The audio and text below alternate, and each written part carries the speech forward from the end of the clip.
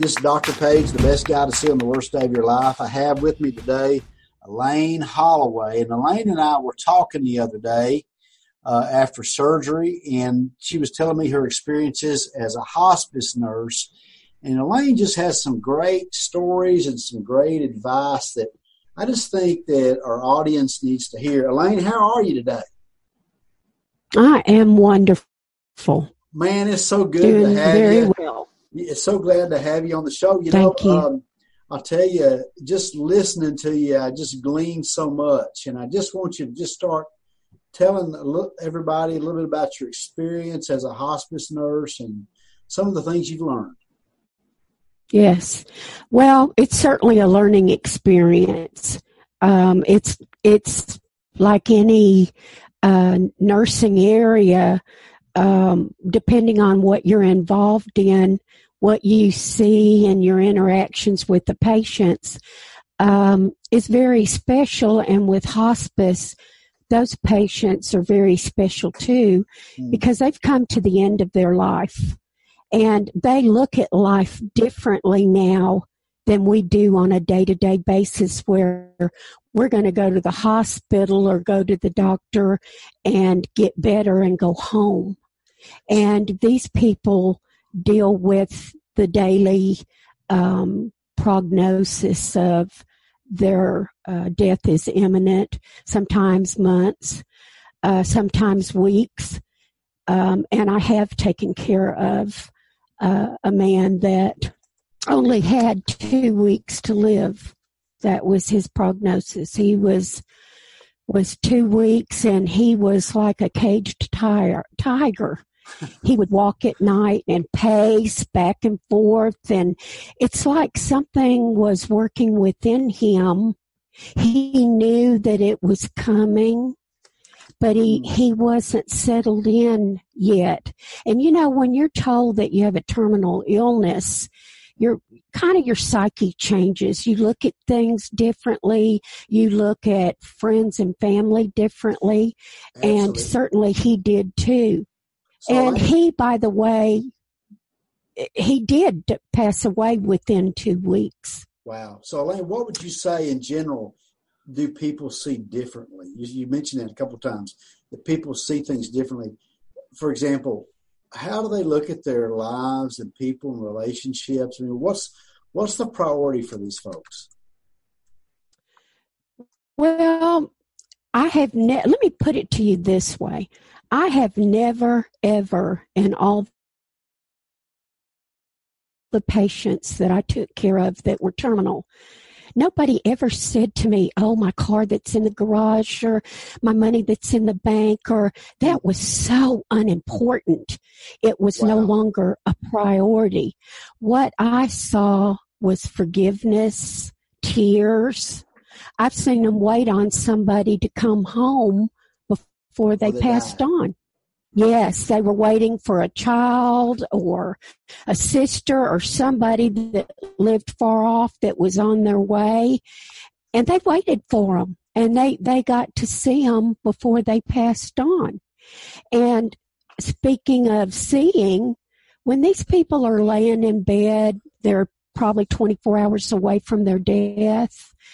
They go in a lot of times to talking to Aunt Mary and Mama, and those two have been dead for 25, 30 years. And of course the families, oh, he's hallucinating again, or seeing things. But from my perspective and what I saw, they're not seeing things. They've got one foot in one world, and they've got the other foot in another world. Wow. And they, I believe, are actually seeing those people. They're not hallucinating and doing those things. Right. So it's all of a part of it too. And the Bible tells us that we'll see loved ones that have gone on before us. And I think that's exactly what those people are doing. So ELAINE, do you have any stories you want to share with us? Well, probably my most profound one, and I will never, ever forget this. It was a Sunday school teacher that lived in our area, She had liver cancer, terminal. Wow. And she was going down fast. And I had come into the office and heard that she wasn't doing well. And I thought, okay, I'm going to go by there on my way home. And so I stopped by her house, and I walked into her bedroom, and a family member was holding her up. She was standing. It was a small bedroom. She had a twin bed. And she looked at me, and she said, well, how are you today? And, you know, it's amazing that somebody's in that condition's going to ask me, how am I? Right. But she did. And I told her I was fine. I said, well, how are you? And she said, I'm wonderful. She said, I'm good. And that's Jesus standing over there. And she had such a profound look on her face that Wow. it made me look where she was pointing. And it was like, I knew he was there. Just that look on her face told me that he was with her. And she, by the way, did pass away the next morning. But I'll never forget the look on her face when she pointed to him. And quite frankly, if the family member hadn't been there, I wanted to ask her what he looked like and tell him that I love him. And I guess that opportunity. I guess they thought Mom was crazy. It was awesome. That lady that was holding her up didn't say anything. Right. And this lady had a strong faith, and no doubt when she closed her eyes where she was. And it's another one is a gentleman that was just laying in his bed, and his family told me about this later, that he kept complaining or talking about a light that he kept seeing. And they said they turned off the light in the bedroom. They thought that was shining in his face. Right. But he himself told them, no, I'm seeing a light. And he passed on a short time after that also. We also had a gentleman that came to Christ a couple of weeks before he passed away, and there wasn't a soul on this earth that he didn't tell about Jesus. Everybody he saw, every opportunity that he got to go somewhere, he was witnessing his love and his salvation. And so he, it makes a difference in a death when somebody is a born-again Christian. It does. It has to have that effect, and it does on everyone. And that's where the forgiveness comes in, and this world is no longer important to them. And so they go into another whole world, if you will, and I think that's what happens when they kind of like go into a sleep before their death, and then they go on and pass on. I think during that time that them and God are talking things over and working things out, and then they go on to something better that's pain-free and no illness, no disease, no nothing.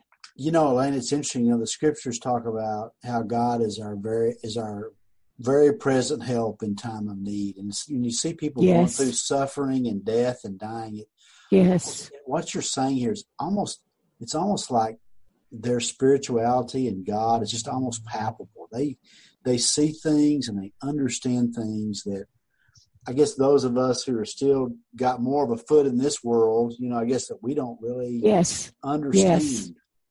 Yes. And they do. And it is the point being with these people is God never leaves us. He knows, and they know what's going on. He puts that instinct in us. And these people know that they're not going to live, and that things have changed, they're going on to meet their Lord. And that's a comfort for them. That's a comfort for their family. Right. And I had one guy, an elderly gentleman, and I was helping him with his shower one day. And finally, when I was as wet as he was, I just got in the shower with him. Wish I had a picture of that, Elaine. So here we're bathing. Really? Yeah, it's scary. And he turned around and he looked at me in the face and he said, "I'm going to die, aren't I?" And I said, "Yes, Wow. sir. I think that it's probably that way." But they look for somebody that's going to talk to them truthfully. Wow. Because people have a tendency to not go visit, not go see them, because they don't know what to say. Right. And it's the best thing to do is let them talk, and they'll tell you. And I had that with a 17-year-old that had brain cancer. And every time we went, his mom would answer that door. "Oh, don't say anything because he doesn't know." And, when I walked into his room, he knew that's the first thing, because they're hungry for somebody to be honest with them. They know what their body's telling them. Wow. They know what that inner instinct is telling them. And that kid knew. Of course he knew. But sometimes the dying are isolated because, in a sense, when we go visit them, we're looking at ourselves, because we're all going to do it, everybody. And I recently went through that they're myself. quite a patient population. Hey, yeah, so you've already given. I'm sorry to interrupt you. I know you got so much, man. You got so much wisdom. It's just hard to stop you and ask you a question. Let me ask you this, though. Like, you've already given one word of advice, about just being honest with people. But what advice would you give for a family who say they have a father or a family member in hospice, and they're going to die? What advice would you give to the families of those who are going through a death experience? Well, when I was admitting them for a while, you had the 5 stages of dying. Right. The family goes through those also. Yep. And, people don't give up, but they come to accept. And there's a big difference in that, because you can still have that hope, but towards the end time, you're going to accept that, yes, this is the end of life. The families, I think, is to know that maybe what's important for that dying dad isn't what's important for you. A lot of families will come into the dying and say, "Oh, we come and visit, and it's, we want to talk. We want him to talk to us. We want to enjoy his last few days and hours visiting and having that with him." But you see, towards the end, they don't want that, because they're busy working what's going on within them in the situation. We become really no longer a part of their life. We've gone into ourself, and we're doing those inner workings with Christ and what's going to go on with that. And we all know they close their eyes.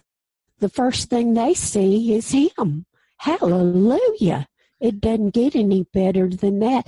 And the family needs to realize that they need that pain medication. They need that comfort, keeping them clean. That's the most important to them at a certain point. Enjoy them before they get to that point. Yeah. And visit, make memories, forgiveness. Oh, forgiveness is a big thing at a deathbed. And I've seen it lots of times. And I had one. Go ahead. So that withdrawal is kind of normal with people who are dying. They just kind of... Oh, without a doubt. I've seen it in all of them. Wow. I've seen it in all of them. Wow. We had one woman in Crockett. She was one of those that baked pies and stuff for the community. She was an elderly lady. Just one of those, everybody loves her. Right. And her family, when I told them that she was changing and her breathing and it wasn't going to be but a few minutes, her son-in-law ran to the church and got hymnals. And when she was laying there taking her last few breaths, they were singing, "How Great Thou Art." Wow. And it just gave you the chills, but what a comfort. Not for her, because she was beyond that, but for them, that comfort that God gives us, that peace that he gives us. Those people knew where she was going. They had that comfort in knowing that about her and loving her, and it was a beautiful death, and there is such a thing. Wow. Yeah, I recently had that with a friend. He was a music minister, loved to sing, and his wife, same kind of thing, she was withdrawn, but he said he woke up one night and he just heard her singing "How Great Thou Art," and he said it just sent a chill down his spine. Mm-hmm. But you're right. Oh, it's amazing. It's interesting. It's almost like they're peering into another world and telling their family members that it's going to be okay. Mm-hmm. And sometimes the family members have a hard time letting them go. Right. And when sometimes I would visit, I would tell the patient, it's okay to go when you get ready, because right. Janie's going to be okay and Mama's going to be okay, and we're all here and we're all going to be okay. You go now when you get ready. And it might be an hour or two, few minutes, whatever. But it's like you give them that assurance that what you're leaving is going to be okay. And then they look forward to what's ahead. And if you know Christ, you do. Elaine, I think with that statement, we're going to stop. Man, I'll tell you what, it's amazing, the experiences. And I'm sure that, man, what a ministry you've had over the years as a hospice nurse. And one of the things I know it's changed the way that you see life, just seeing how people die. And, man, I really just appreciate you being on the show and just telling people these awesome stories. I know that it's going to be a lot of assurance for people who are going through this process. Any last things you want to tell us before we close? Find that forgiveness for each other and love each other, because the time comes for everybody, whether it's a 5-year-old or a 17-year-old or a 35-year-old or a 90-year-old. It all comes to us. And pray about forgiving somebody today that you've been dragging that ball and chain of unforgiveness for, and just let it go, because life's too short. Enjoy them, love them, forgive them, and don't wait till your deathbed to do that. Love them and forgive them. Wow. Elaine, I needed to hear that today. For having me on. Man, it's good having you on the show. Folks, this was Elaine Holloway, and she served as a hospice nurse for years. And we could just continue this on, Elaine. We might want to have another talk sometime maybe and tell some more stories. Okay.